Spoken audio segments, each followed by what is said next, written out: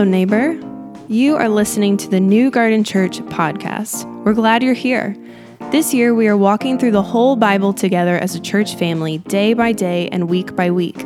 We're meeting online right now, but we normally meet at 10 a.m. at DuPont Tyler Middle School in Hermitage, Tennessee. You can catch our weekly gatherings live by checking out our website at www.newgarden.church/online. We would love to hear from you. This week, Jeff provided a message on the importance of Jesus and the good news of Easter. We hope that you enjoy what you hear today and check back in with us again soon.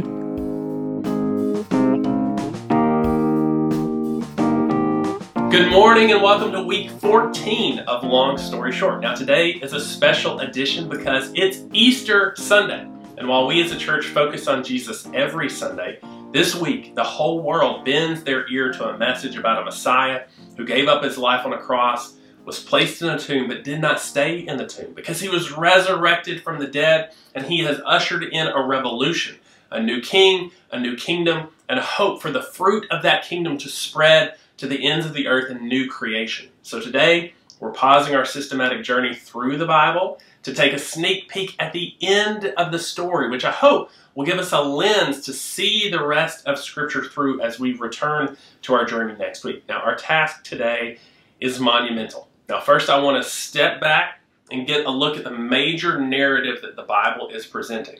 And then we're going to zoom in on one thread that weaves its way through the entire story to see how that thread leads us to Jesus, the cross, the empty tomb, and what that thread means for us today and the impact it has on our future and the future of our world. So if you think of it like a great symphony, now it may not be rated Beethoven's best, but probably one of his most recognized, Beethoven's Fifth Symphony.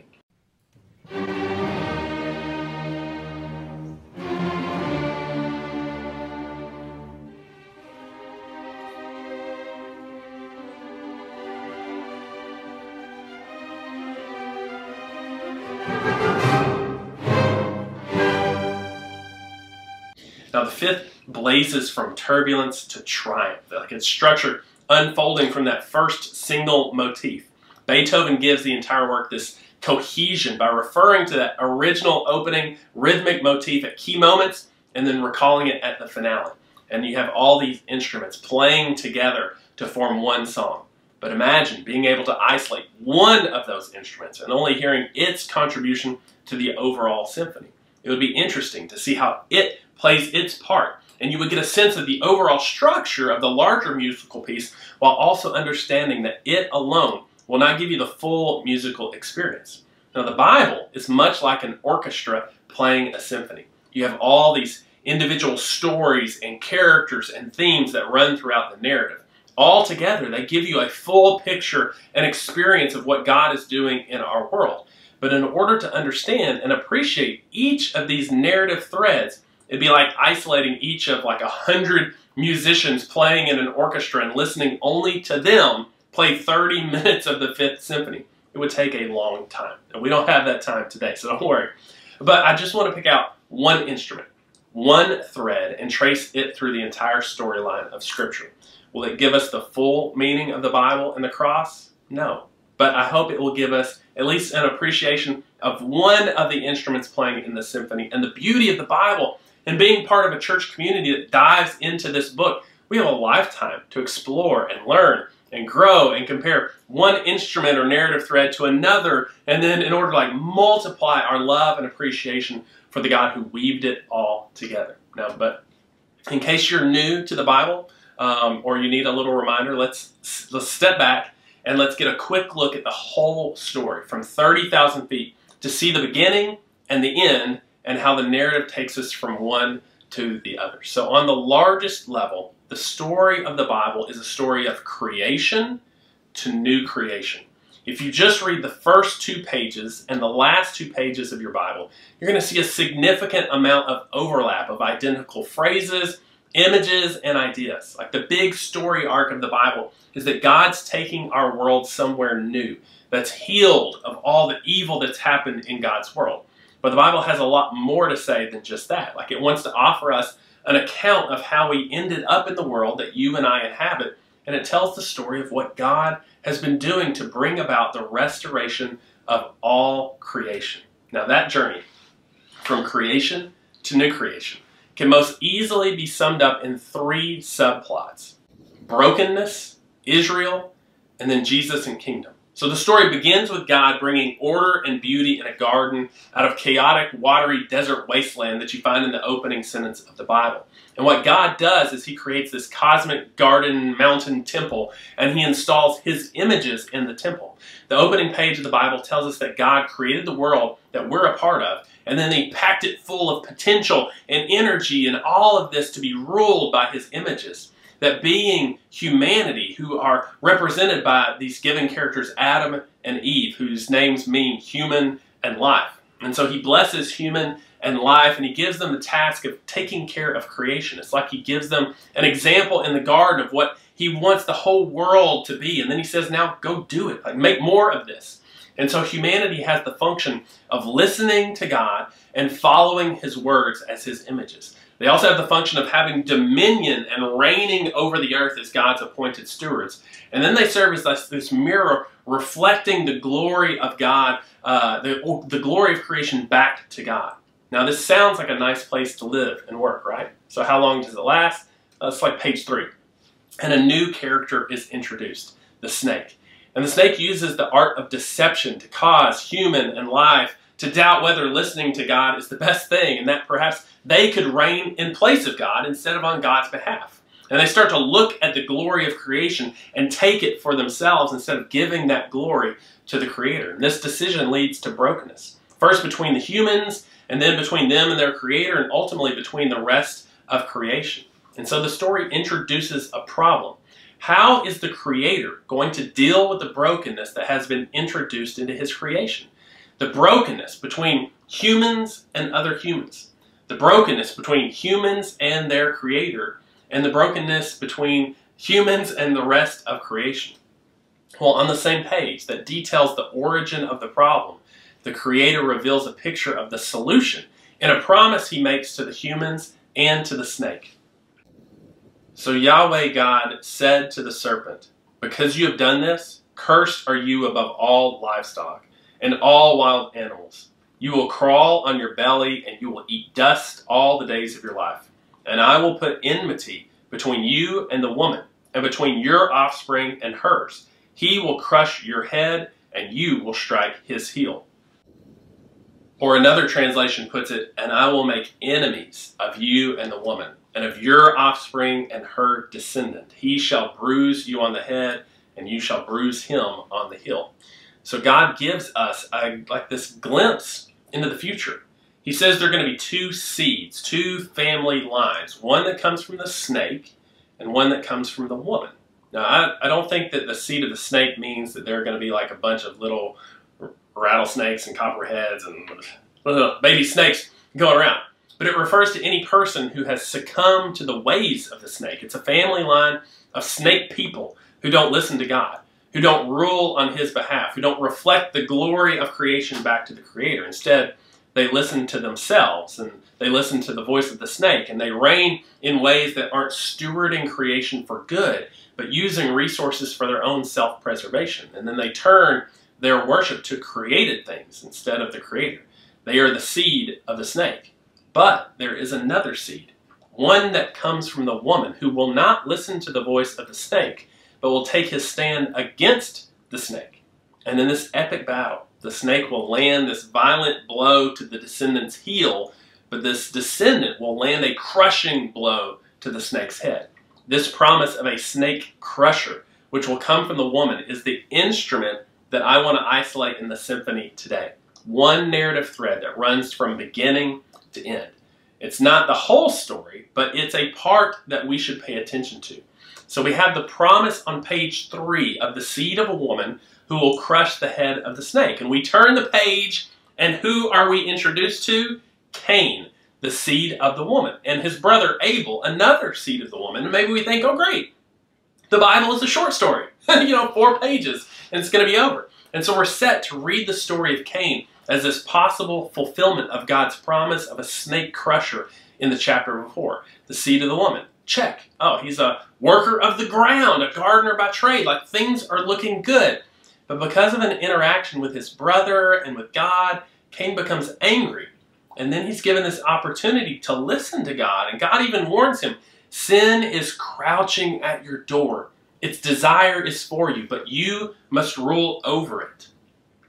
Now, sin is characterized as this wild animal crouching, as if it's going to attack Cain and bite him on the heel, and we're hoping Cain is ready for the attack and turns and crushes the head of the beast before it can get him. But instead, it allows the venom of sin to spread and take his brother's life. Cain is not the snake crusher. And we then read about his family line, and they go the way of the snake, violence and selfish gain. And so maybe this isn't going to be a short story after all. So you keep turning the pages. And the next character that gives you hope is a man named Noah. God has this plan to wipe the earth clean, kind of a reset button. And he chooses one man and his family. It's a picture of God's judgment and salvation. Is this going to be the new creation we're hoping for? Like, Noah is pictured as being at peace with the animals. It's like he's stewarding creation. It's like he's a new Adam. Then he gets off the boat, and you have this mountain garden picture. He receives this covenant with God. He plants a vineyard. It's like he has his own garden. And then he gets drunk on his own wine. And some pretty sketchy things happen in his tent. And we're left with the conclusion that this new Adam is not going to be the snake crusher, because he's falling into the same traps of the snake.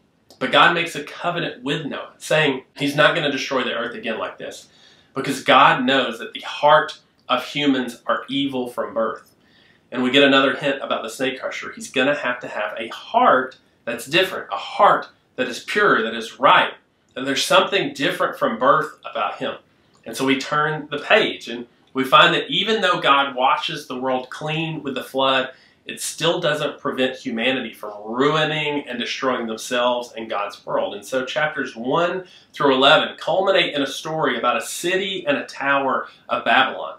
The people of Babylon come together and they say, we're going to use our technology and we're going to build a city, we're going to build a tower that reaches up to the heavens, Like if the rebellion in chapter 3 began with humans seizing independence from God, now humanity wants to unite and ascend to the realm of the gods, like right up to the heavens, and assert their own divine authority through technology and power.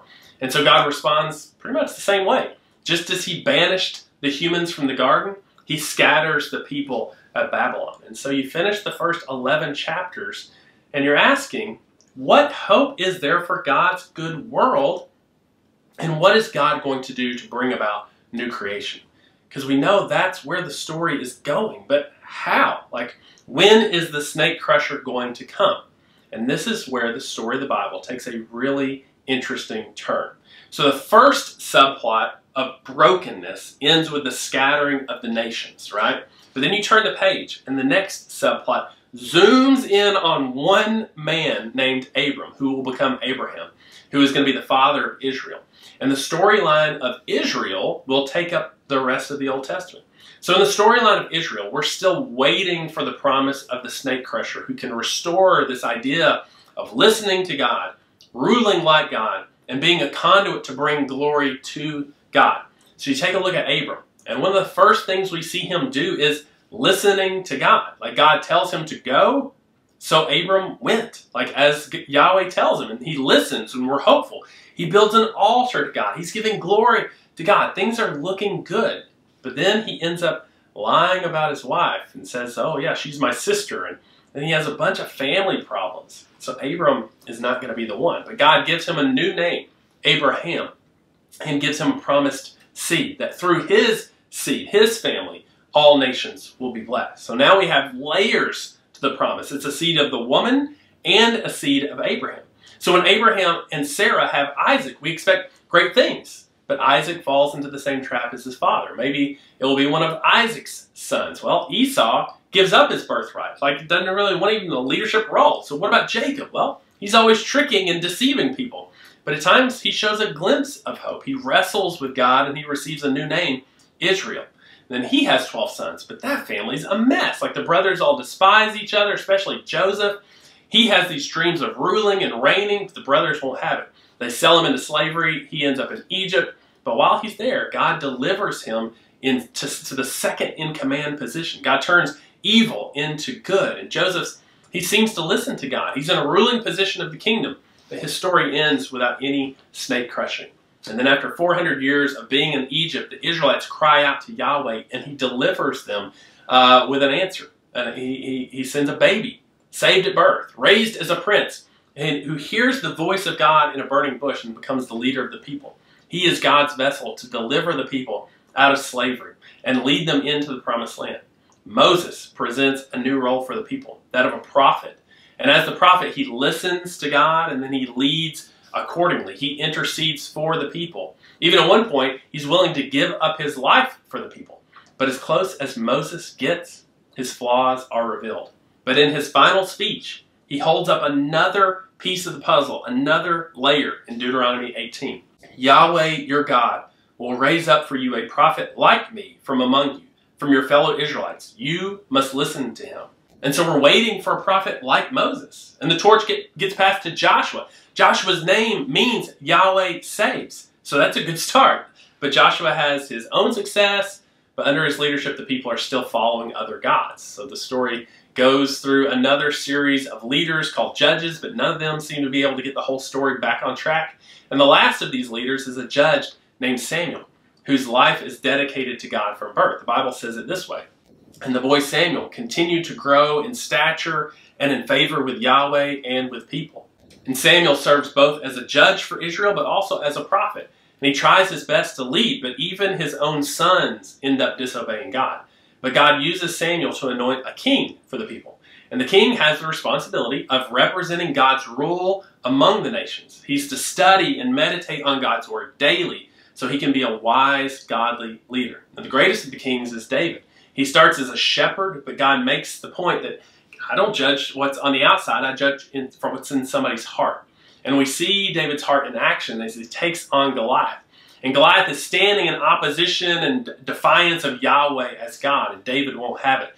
The Bible describes the famous story of how he defeats Goliath by sinking a stone into Goliath's head and then going over and using the enemy's sword against him to cut off Goliath's head. And our ears pick up and we say, oh man, a man after God's own heart who has literally crushed the head of the enemy. And we start to put our hope in David.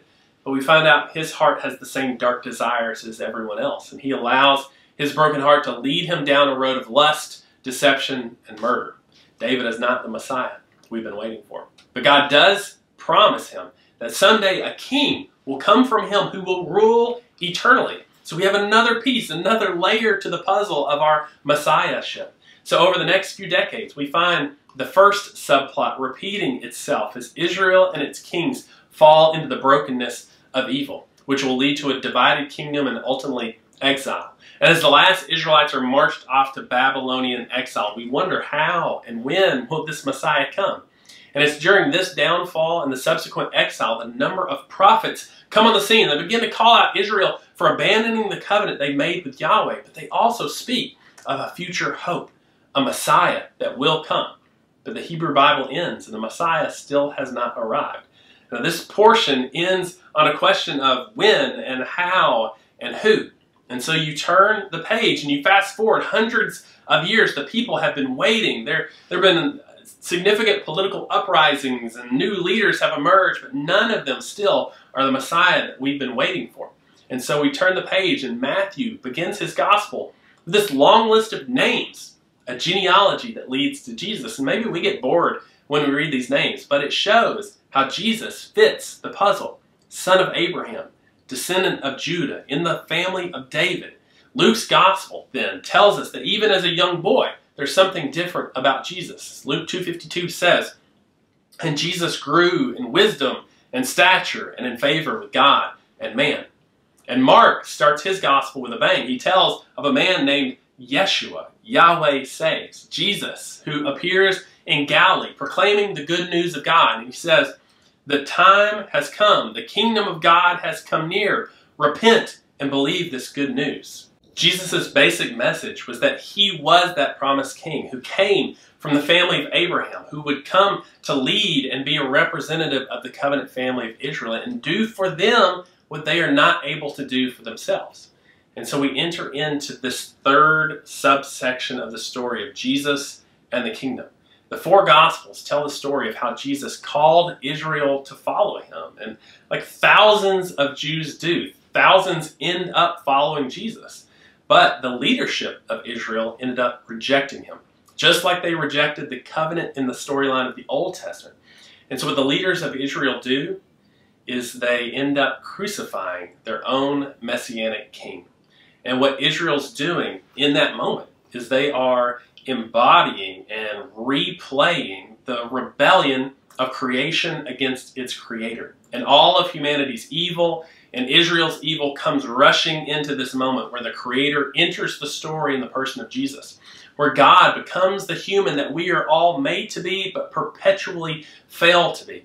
So Jesus comes announcing God's kingdom and saying that the whole human story is being fulfilled right now in me and in what I'm doing. He calls people to a whole new way of being human through his teachings and his example. But ultimately, Israel is so bent by their own corruption that they murder their creator and they murder their king on a cross. But just how we have seen God turn evil into good in the Old Testament, the cross ends up becoming the very place that's the gateway into new creation. God loves his world, but he can't just ignore all of the injustice and the violence that humans have perpetrated in it. But what he wants to do is not destroy his world. He wants to bless it, just like he told Abraham long ago. And so the cross is the place where God's purpose to bless and his purpose to fulfill his justice meet together. And instead of destroying humanity and his whole creation, he absorbs humanity's evil and the consequences of our evil into himself on the cross. The cross is the place where God's love and justice meet together. And we've seen this picture of judgment and salvation throughout Scripture. But the cross is where the judge becomes the judged and ends up dying for his creation. But of course, that's not the end of the story. 3 days later, something surprising happened that none of the followers of Jesus saw coming. Jesus was vindicated as Israel's king. He was raised from the dead. And then the followers of Jesus could look back and read through the Old Testament scriptures and see, man, this is where the whole story's been going this whole time. This was how God was going to rescue and redeem his world. And this was how God was going to bring about new creation by joining himself to humanity and becoming the human that we are all made to be, but we have failed to be. Jesus is the ultimate snake crusher. He allows himself to suffer the harm of violence and evil, and he takes that blow. But what the evil ones didn't see coming is that their violence would ultimately be used against them. Jesus takes their sword and cuts off their head so that they no longer have rule and reign in this world. But Jesus has overcome. Jesus has been the snake crusher on our behalf. And so he walked through the curtain of death. And that's the consequence for all of our evil in the world. And he went out the other side for us and on our behalf. And so the basic message of the New Testament is that Jesus became what we are so that we can become what he is. Jesus is the one who died for the sins of the world, but for whom evil and death did not conquer. He was raised from death, raised from the dead through God's love and God's life. And so the message of the New Testament is essentially to see Jesus as the truly human one, the God-man in whom my humanity finds its true destiny. And we're invited to lay down at the cross and to turn from all of our subhuman, corrupt ways of living and treating other people and not loving our neighbors as ourselves, as living as seed of the snake, and allowing all of that to just fall at the foot of the cross and to embrace the love of Jesus for us, because he died for us and was raised for us, and that Jesus is now present with all of his followers through the presence of the Spirit. And now Jesus' followers find themselves in this kind of in-between space where Jesus really did bring the kingdom, and he really did guarantee the hope of new creation by his resurrection from the dead. But we're now in what you could call like this kingdom that is already here, but not yet fully fulfilled. And that will only happen when the king returns and when God brings about this new creation. And so the story of the New Testament is a story of how Jesus' followers are called to become these new humans that Jesus was on our behalf and that he wants to make his people into. And that you and I, as his disciples, live in the present as if the new creation truly has arrived in the life and the death and the resurrection of Jesus. And the way that the whole story ends is with creation being healed of all the evil and all the pain that we've inflicted upon it. And God becomes all in all, and his love and his creative purposes get the final word. And so Easter is a picture of this new creation, and that is our hope. But it has already begun. The resurrection of Jesus is an invitation to work with Jesus and for Jesus to bring his kingdom into the present reality that we find ourselves in. We pray that your kingdom come on earth as it is in heaven. Now, if you have not made Jesus your king yet, if you have been hoping for a Messiah or you've tried being your own Messiah, hopefully you see today the good news that Jesus declared. You don't have to save yourself. You can't. The way you do is by finding salvation in the name of Jesus, giving your life to his way of life and allowing his love to change you from the inside out. Easter reminds us how much God loves us and the extreme measures he has gone to show us that love. And that is what we remember every week when we come to a table and we break bread and we drink cup. We declare Jesus' death, burial, and resurrection until the day he returns. So as we go to the table now, let us remember Jesus died for us, Jesus rose for us, Jesus lives for us, and Jesus loves us.